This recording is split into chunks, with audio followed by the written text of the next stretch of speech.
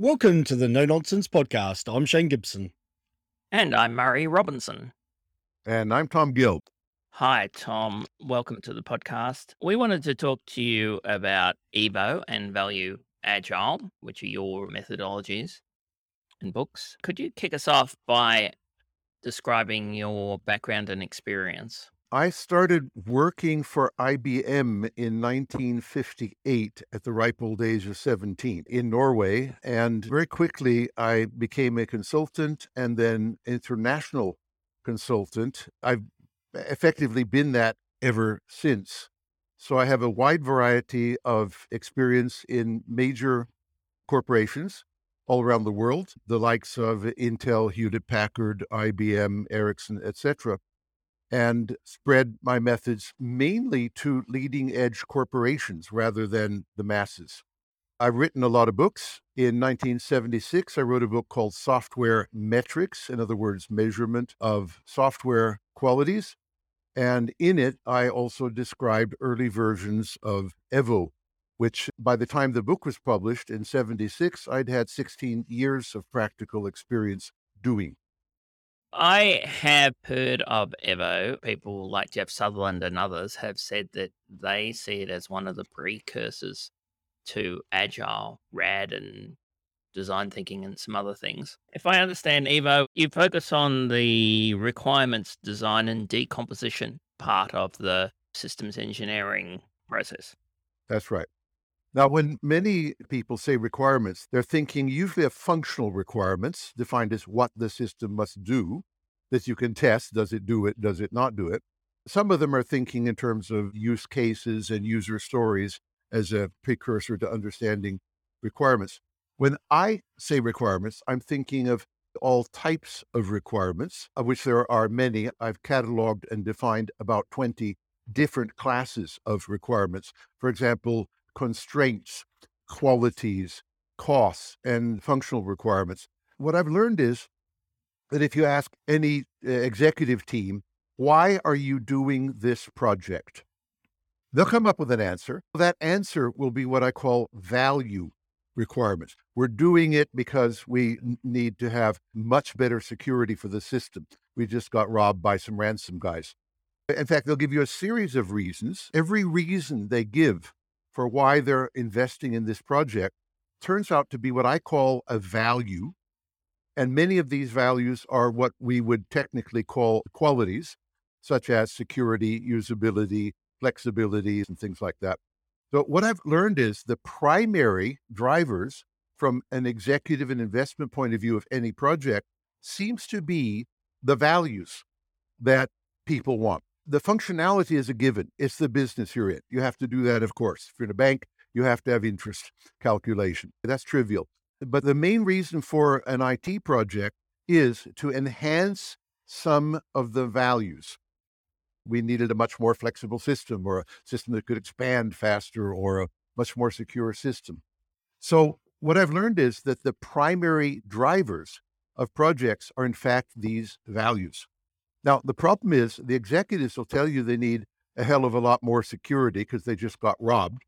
But what they won't tell you is exactly how much security they require. And that's where I come in and say, wouldn't it be nice if we had a clear idea of exactly how much security we require? Wouldn't it be nice to put a number on it so we could measure how much security we have and how much security we require before the project is successful? That'd give everybody some clear ideas to think about. It'd give the architects a clear goal for what kind of architecture they need to have to reach a specific security level in a specific time. Now, that's what people do not do. They actually stop at the bullshit level, and then they dive in and they do all the functional requirements, often mirrored by the user stories and use cases, and they program them all. And then the system doesn't have the security they require. And the simple reason is they never clarified exactly how much security they needed, and they never architected the system. They just dive in and chunk up the coding into epics and stories and things like that. So they're doomed to not achieve any interesting quality or value that top management thinks they're investing in. How do you measure something like security as a valuable objective? The short answer is you use your common sense. One way to do it would be the percentage of times we catch a hacker. Now, there's a very simple notion. Now, obviously, it can be much more sophisticated. The percentage of times we detect any kind of intrusion, not just hackers. It could be an intrusion from an insider who's not an outside hacker. This is called building a scale of measures like miles per hour or something like that. And then you could add things like, first, there are different types of intruders, but there are different types of threats, and there are different types of coping. In other words, to detect, correct. What you do is build a scale of measure which defines the security notion, and then I put numbers on it and say, okay, where are we now? We're certainly less than 5% ability to catch anything because we've never tried. That's ridiculous, says the chief security officer. We have to have 100% or the board of directors won't accept it.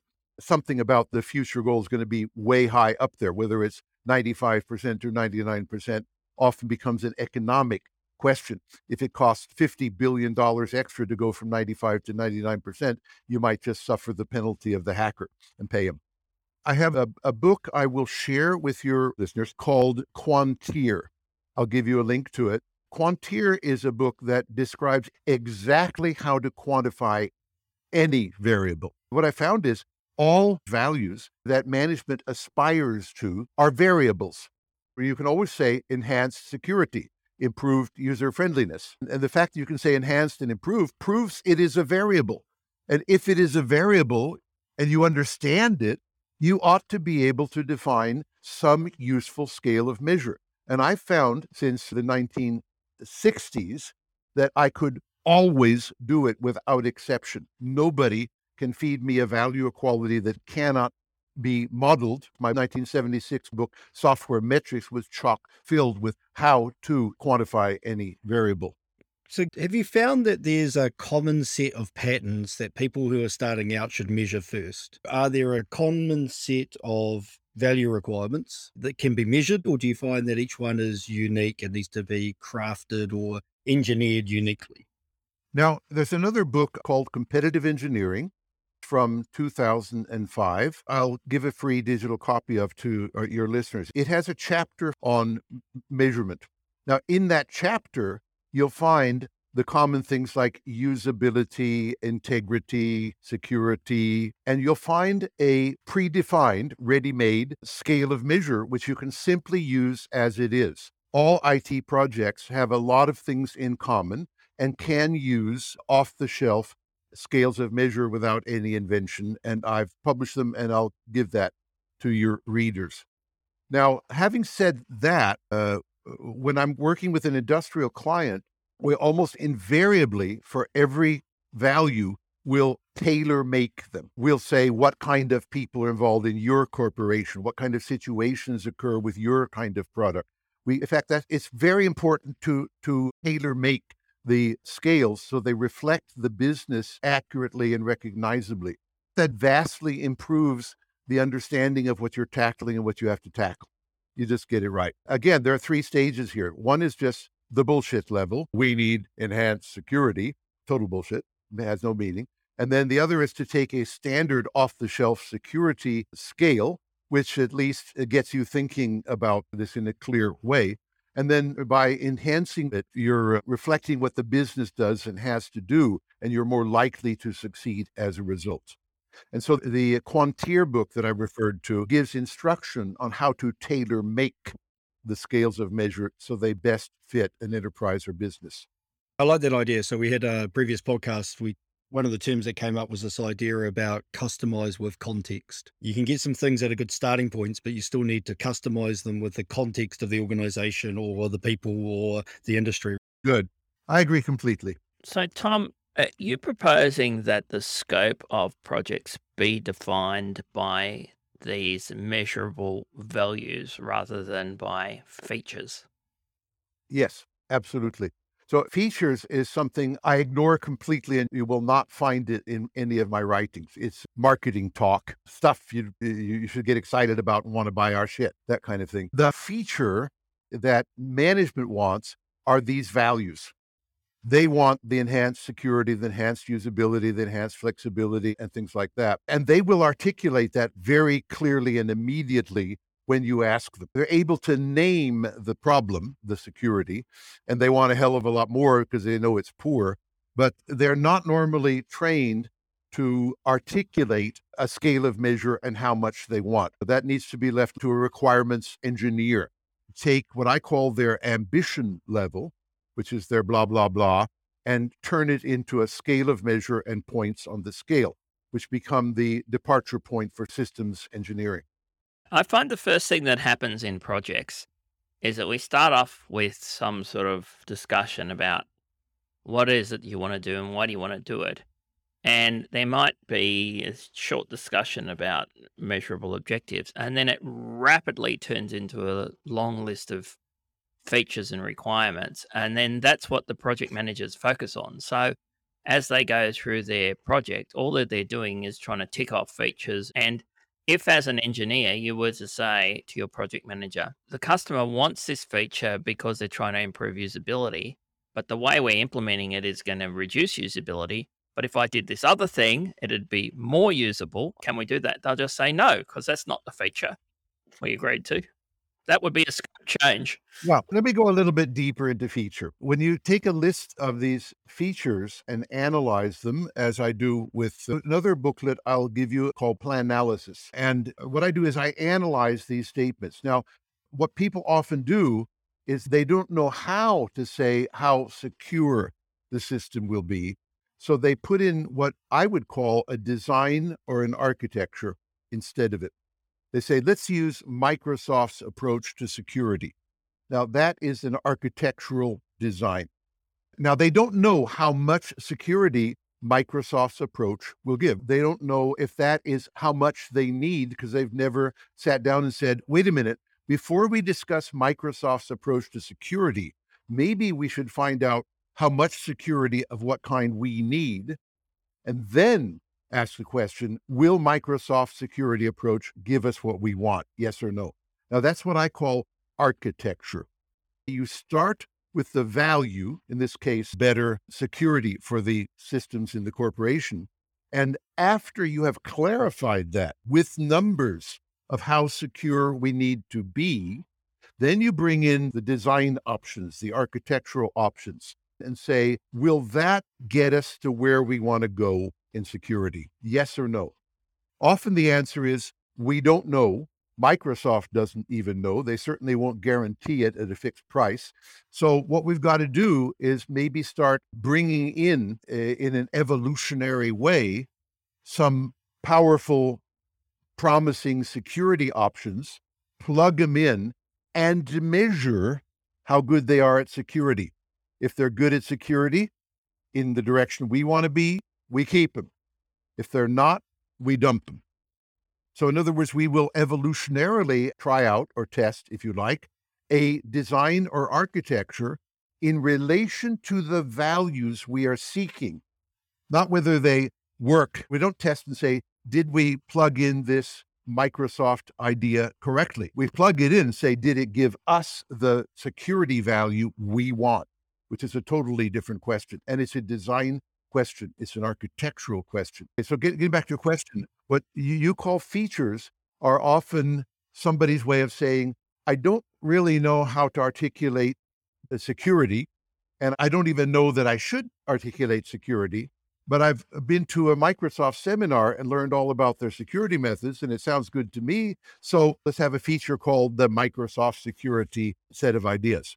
What they do is they actually give you as a requirement a design for values they haven't even articulated and agreed on, which is nonsense, illogical, stupid, and bound to get failed projects.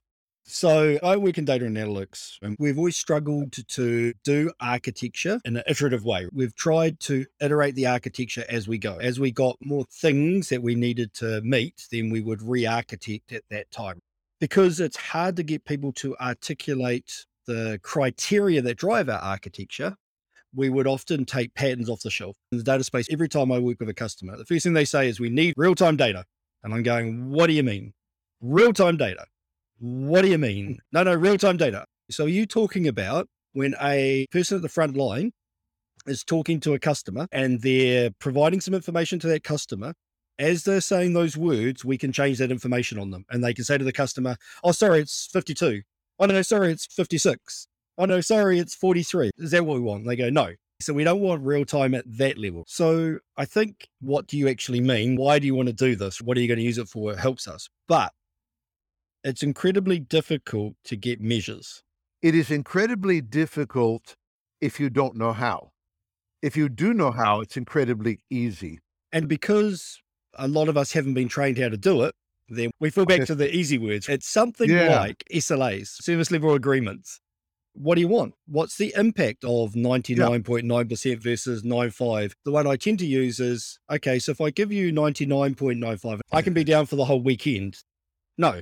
Oh, so that number's irrelevant. What's important? How long can I be down for? How much data can I lose? How late can it be? There's a whole bunch of measures. So what you're saying, though, is that it's not hard if you know how to do it. The key problem is nobody's been taught to do it. Yes, clearly not. They're not taught at universities, even engineering universities, to do it. Yeah, the true engineers I know, where they engineer bridges or they engineer electricity widgets, they know the amount of ohms or whatever it's going to go through it. They know what the minimum, the maximum is. They know what they need, what the requirement is, what bad looks like. When we add the word software in front of it, we've lost a lot of that. I think site reliability engineers are bringing in some of those practices, but in the data space, we've got worse. By the time many of us get involved in projects, somebody else has already made a really long list of features and requirements that they want, particularly if you're in the business of building software for other people and you've got to respond to tenders. There's always this really long list of requirements with some vague value statements. Even inside an organization, you might get engaged at the point that this stuff is all supposedly done and you get presented with a long list of features. What do you do then? Well, you're screwed. The project is doomed. What I did was I got in the business of the very, very front end. I very often had my assignment after a major failure where they said, nobody in our organization seems to know how to do this. And we've heard, Gil, that you rescue doomed projects. Talk with us. So I have an hour with the top management. And at that point, I say, what is your most critical value that you have to get? And they might say, flexibility with regard to services. I say, fine, let's write that down. The second thing I do in a management meeting like that is I say, would everybody here write down exactly what is meant with flexibility of service? I call this the ambiguity test. And you can guess what happens. They all write down different things. I key them in and put them up on a screen, all 10 versions. And I said, gentlemen, we have a problem. None of you agree what flexibility of service means. What do you think we ought to do? Now, I know they know. We've got to agree on the meaning of flexibility of service. And I said, we could define a scale of measure. They say, what? You can define a scale of measure? We've never heard of that. I said, here and now, in the coming half an hour, I'll challenge you to do it. But if you can't do it, I will do it. And you will see that there is a scale of measure for it. And we can do this for all of your values. They get really interested because nobody ever taught them how to do that. In other words, I literally put myself in the business of being a proper front end to find out top down what this was really all about. In the situation you present, you can code that stuff, but it's probably all the wrong stuff for the wrong reasons. Therefore, failure is inevitable. So one of the things we try and not adopt is big requirements up front. We try to not spend 6 to 9 months writing down a whole lot of detailed requirements. I want to make an immediate comment on that, and I'd like you to continue your question afterwards. So I have a process of starting a project, and on the Monday, the first day of the project, often with the top executives, CTOs and people like that, I say, we will establish and quantify the top 10 most critical objectives by the end of the day, by 5 o'clock. So we start off in the morning by brainstorming, about 20. We quickly pare them down to top 10. We're not going to forget all the other ones. We're just going to prioritize and do them later. We then divide into teams, and I teach them how to develop scales of measure. And teams of 2 people take 1, 2, or 3 of these. And with my guidance and coaching, by the end of the day, they have quantified all top 10. And we put them on one page. On one page or one slide, we will have the top 10 that you executives are responsible for and agree to, and they will be quantified. And we do it absolutely every time without fail. I've been doing this for decades. So the end of requirements. You know what? All that other shit ain't requirements. It is actually design. And what do you think we do on Tuesday of this week? Let me tell you. We brainstorm the top 10 most powerful architectural ideas they can imagine for reaching these. And on one page, we end up with the top 10 suggested architectural ideas. In a sense, we've done the first draft of the architecture. It remains to be detailed and tried out and get feedback and measure and all that stuff in sprints.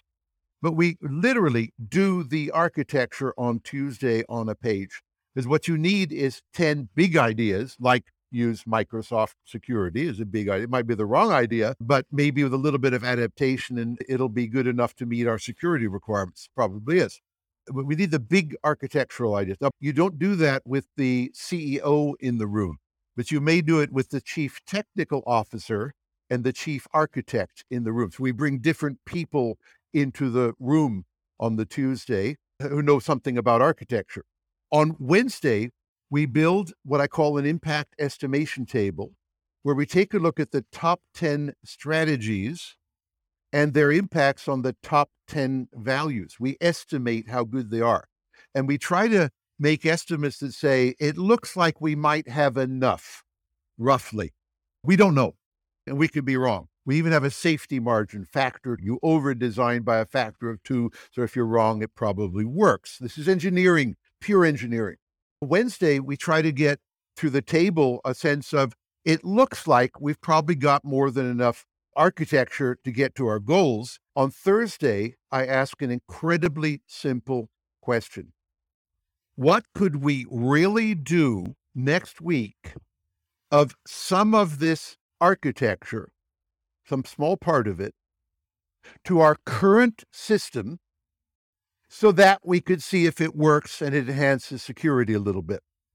This team will come up with 5 or 6 really good ideas of things we can do next week, which will give measurable feedback that we have, in fact, improved our current system. No waiting for a 3-year project delayed by 3 years to see if anything will work. This is like, it starts working next week, measurably. That's very impressive. By the way, it either works or it doesn't. What you plug in might not have the effect you want. This is science. This is a scientific experiment. If it works, you keep it in the real system. If it doesn't work, you dump it. Hypothesis failed. We're using a scientific method to make Agile happen. That is a sprint. And we repeat that process maybe 50 weeks in a row, maybe 100 weeks in a row, until all of our value goals are met. That's the definition of done. So in other words, Thursday, we've gone Agile. What do we do on Friday? We take this crazy idea that they've never seen before of having top 10 on a page of requirements, top 10 of architecture done in a day.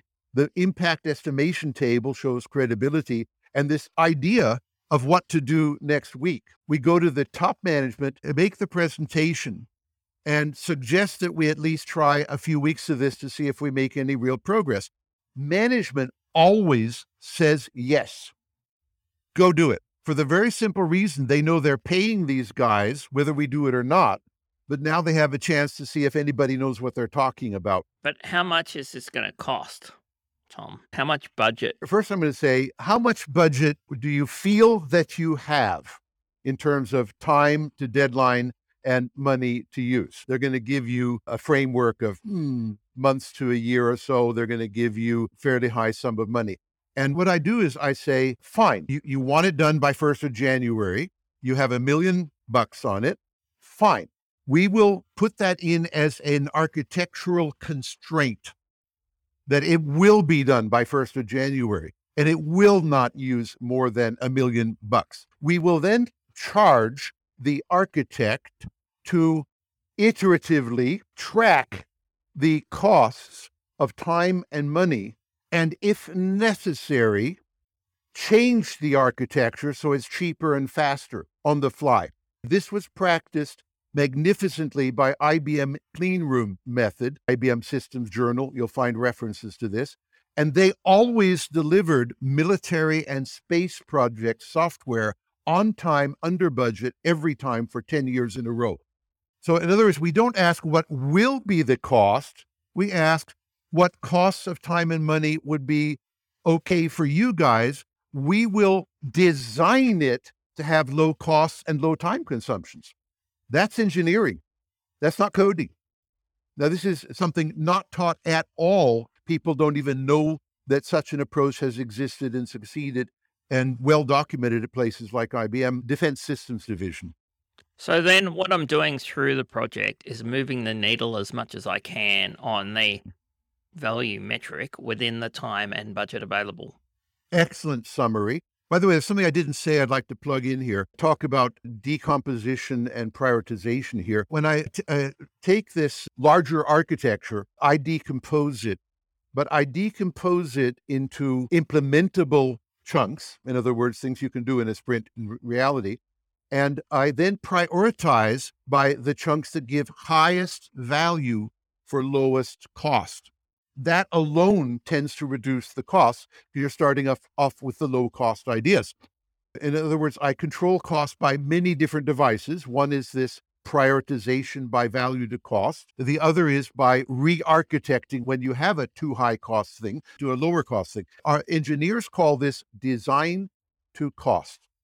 And I call this in the agile mode dynamic design to cost because you potentially do it at every sprint. We're adjusting the cost as we go along to be the cost in time and money that we want. The wrong approach is to try to make an estimate, what will it cost, and then multiply it times 3.14 and say, gee, we thought it was going to be a piece of cake. It turned out to be pie. Yeah, everything always costs multiple times what you thought it was going to cost. But that's because we do not use or teach or know about dynamic design to cost as practiced by IBM Federal Systems Division for years, successfully and well documented. When I'm running this project, I'm not promising to deliver a whole series of features that I've estimated or software components. What I'm saying is that I am going to move the needle as much as I can. And here's what we think is a number of ways to do it. And we're going to try these things. We're going to see what works and what doesn't. And we're going to focus on what moves the needle most all the time. And what's the cheapest way of moving the needle as well. You got it. Talking to lots of people on this podcast, it's become very clear that there's been a bunch of ways of working, a bunch of principles, a bunch of practices, a bunch of patterns that have been around for a long time. The number of people that come out of an XP background that have been doing it for many years before the Agile Manifesto turned up. And if I look at the world of Agile we have today, I can see a lot of the patterns and practices that were pre-manifesto still survive. But the measurement one, unless you're talking to somebody that's doing more of a lean waste measurement, there's still measurement in there that I can see. But in everything else, we seem to have lost the science of measuring where we're at and measuring whether we've moved the dial or not. And also, anecdotally, you hear a lot of IBM people did this, IBM people did that. A lot of innovation seemed to come out of IBM. But it would probably be fair to say that IBM is not recognized as an agile leader in the world anymore. So why do you think that is? Why do you think we lost these practices? Why do you think IBM, who seem to have people who founded a lot of these, lost the brand? What happened, given that you've been there from the beginning? This IBM Federal Systems Division people led by Harlan Mills, I knew them and visited them almost on an annual basis to share secrets. They admired my software metrics book in 1976, for example. I knew them quite intimately. Now, I'll tell you why. These methods were used internally at IBM.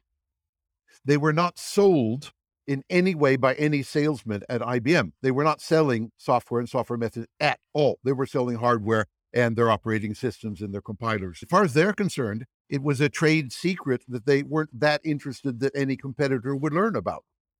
They did publish this stuff in IBM Systems Journal.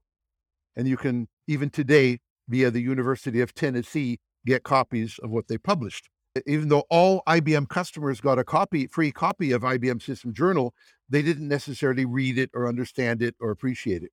So in other words, the main reason IBM had very many good ideas that didn't become popular was that they didn't try to spread it outside of IBM. It died with the people who retired at IBM. Now, that's the reason some great things did not spread. Later, IBM got in the business, and what did they do? They bought up companies like Scott Ambler's company and proffered the methods. At that point, they were less interested in how good the methods were, but they were more interested in how well the methods sold. I think that's one of our problems, that IBM and everybody else went into the business of selling the methods. There's definitely a theory on our side about methods that are for sale. I want to know, if Evo is so good, why isn't everybody doing it? Evo has never been marketed the way most of the other methods have been marketed. What's happened with Evo is that companies like Intel, IBM, Hewlett-Packard, Boeing have come to me after they'd read something I'd written or heard a conference speech. And I've worked with those companies for several years. Intel have 20 years of training over 20,000 engineers in my methods. And they've been using it for 20 years. And they've not found anything better for 20 years, by definition. Now, most people don't even know that. And Intel isn't the least bit interested in telling people and their competitors what they're doing.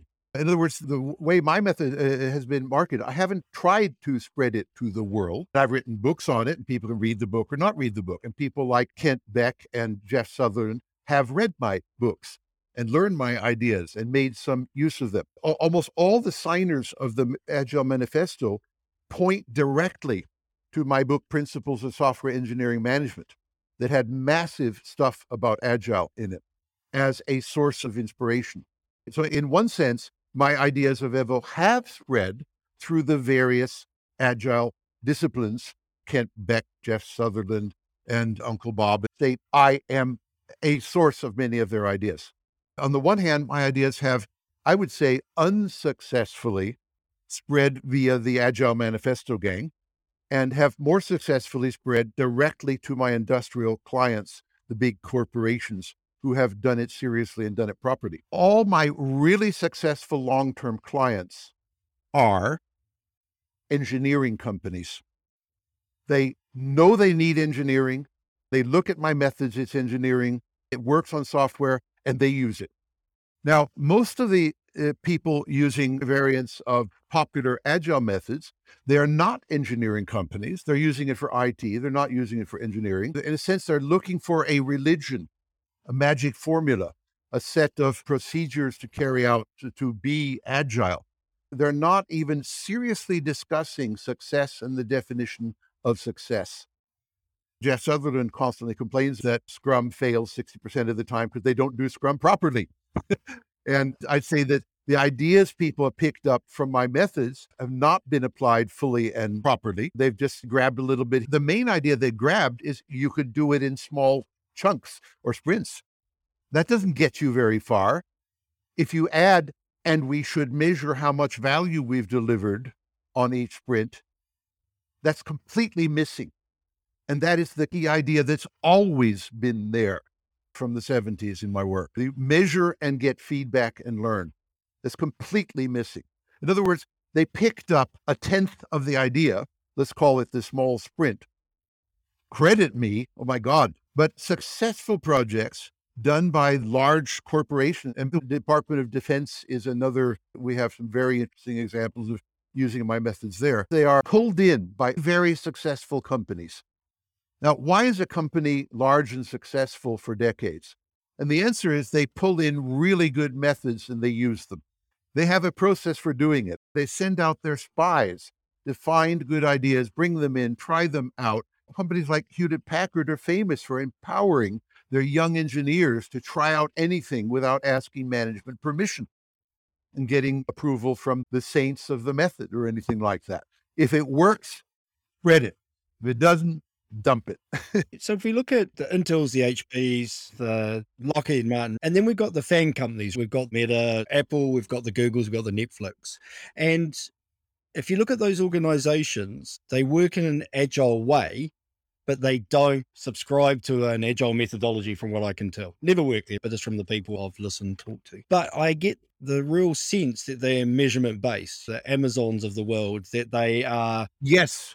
measuring a dial and watching the dial move. And if the dial doesn't move, throw it out if it does. So is that kind of what's happened? Is they're building ways of working internally, but because it's to run their company and make them successful, they don't really care whether they share it or not, because it's not about sharing what they do. It's about building a successful company. Is that pattern being repeated for those new wave corporates? I think you're onto it. By the way, I've just read my third book on Amazon and Bezos, and he absolutely is fanatic on measurement, and he absolutely does things in small incremental steps.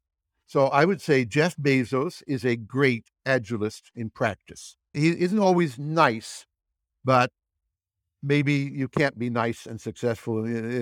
Musk is another agilist. I'm working on a book called Musk's Methods. Musk never wrote down his methods, but he talks about them and he transmits them by Twitter sometimes to his people. Got a flying start with an interview he did at his aerospace facility, his 5 major principles. By the way, principle number 1, assume the requirements are wrong, no matter who stated them and how intelligent or powerful he is. And he meant himself. Same thing applies to design. Assume it is wrong, no matter who stated it and how intelligent they are. This is the same as my Planalysis book. Musk is, along with Bezos, a great agilist in the best sense of the word. And he's a great engineering agilist. He understands with a vengeance quantification and engineering. But he also understands small steps of moving forward. So I think we ought to do is wipe out everything related to the Agile Manifesto and Scrum and SAFe and just say, look, here's your Agile course. Read the book on Musk's methods. Now, replicate. Look, I really like what you're talking about, but what concerns me about Musk and Amazon is the human side of things. They both have a long track record of being really awful to the people they work with. And Agile has at its heart a lot of things like empowerment, decentralization, self-organizing teams, which is about human empowerment. Now, number 1, let's be careful. As I already hinted, both Bezos and Musk have had to be tough, because if they weren't tough, they would totally fail. The constraint is you're going to work your ass off and you're going to perform way beyond your own capacity, and hanging in there is really tough, and not everybody can do it. Musk is only interested in the top caliber and capacity of people. And so normal mortals need not apply, and less than superior beings will have a tough time in that environment. But they do produce fantastic stuff, both economically and product-wise and service-wise. And there are an awful lot of people who hang in there decade after decade with Tesla and Amazon. It's not like everybody's leaving. I think these guys are worth studying. I didn't say we should all be them or be like them, but they are proving on a vast industrial scale that you can, using agile methods and agile engineering, you can produce fantastic products and fantastic economics. Yeah, I think this might be a good time to go to summaries. Shane, what do you reckon? This is an unusual one. So normally on the podcast, we get recurring themes, and a lot of what you've talked about match up with those recurring things. So the idea of set a goal, let the team get on with it. But for some reason, the way you articulate it, it's different. So I like the idea that we talk about tech debt. We create a lovely spreadsheet of tech debt, and then we put it in the cupboard and we forget about it. We don't talk about things that are measurable. We don't talk about reduce the mean time to recover. We do agile theater. Or we've got to get list, we're good. We don't fix it. I like the idea of asking the why. So again, that's a common pattern. Why do we need to do that? I struggle with the word value requirements, and that's because it's a term that means something else to me and has for a long time. So if I said setting the goals and how we're going to measure where we're at and whether those goals have been achieved, then I get that. I do like the idea that you had about those goals can be set with different lenses. You can look at it from different perspectives, and that will change what we're measuring. I thought that was really useful. And that actually there could be a list of classes that we can apply against those goals, which give us that perspective and a set of measurements that we should look at. So I like that decomposition down into different ways of looking at it to make measurement easier. So we should start off by measuring what we have and define what we need. It's almost taking me back to the old BPM stuff, which was time and motion studies. Let's look at what's happening and then let's look how we change something. So again, we see a lot of repeatable patterns that we sometimes do better or well, and sometimes we don't. I'm intrigued by the idea of build a scale of measure. Let's get something we can agree that's the definition of a measurement, and then we can see where on the dial it is. So I like that. And I really like the idea that potentially there's a set of scales we can start with, and then we can tailor them or customize them to our context. Yep. I like that. You can be taught to measure anything. Like I said, I struggle with it. It's not a skill I have to quantifiably understand what a measurement can look like and how to know where we've moved it. I can do it sometimes. If I really put my mind to it, I can do it, but it doesn't come naturally. Read the Quantier book to know how to do it always. And then there's a real skill to be able to do that repeatedly in a 5-day workshop with senior people, architects, and get us through. I was really happy that when you talked about the process you use, it is a repeatable, iterative process. It's time boxed, it's prioritized. We get value out of it at the end of each iteration. I can almost imagine it's on a big wall and we can start at the goals and we can move through, and we've almost got a storyboard or story map of those 5 days. So thank you for that. Murray, there you go.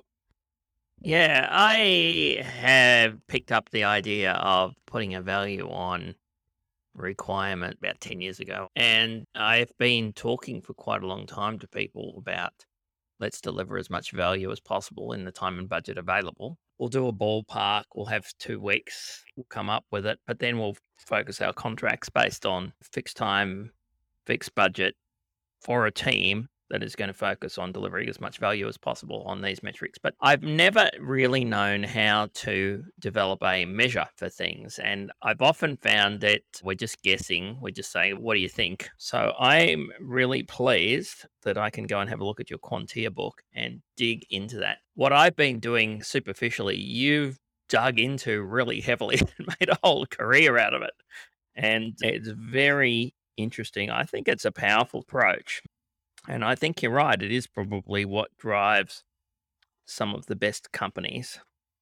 So often, companies take these value statements and just turn them into lists of requirements almost immediately. And you're right. They've gone off and seen some products and done some research and made lists of requirements based on what's been written in magazines or blog posts. And then they ask you for a quote for it and blah, blah, blah.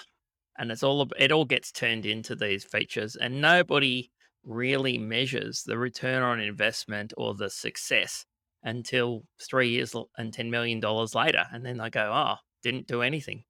That's right. Probably what happens with most corporate projects. They don't achieve any of the success goals that they set at the beginning because they lost interest in them after the first 5 minutes. Unless the success criteria is somebody's earned $10 million.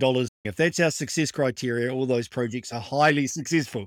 The current way of working is great for Accenture and Deloitte and all those big companies who are just trying to make consulting revenue. So it's really important to focus on measuring what's valuable, and I'm going to have to look into this more. Could I make a subtle point? I make a big distinction between quantification, putting a number on it, and measurement.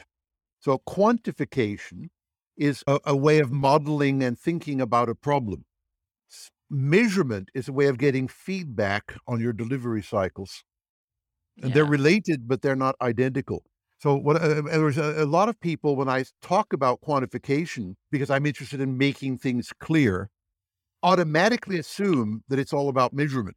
And I say measurement isn't the main point at that point. Clarity of purpose is the main point. And you don't need measurement to have clear language. but you need quantification to clarify critical variables. All right. So you're going to give us a list of books that we can share. Do you have a website or a blog that people can go and have a look at? My website, gilb.com, gives a lot of stuff. Then the blog is really my LinkedIn and Twitter, which are almost identical.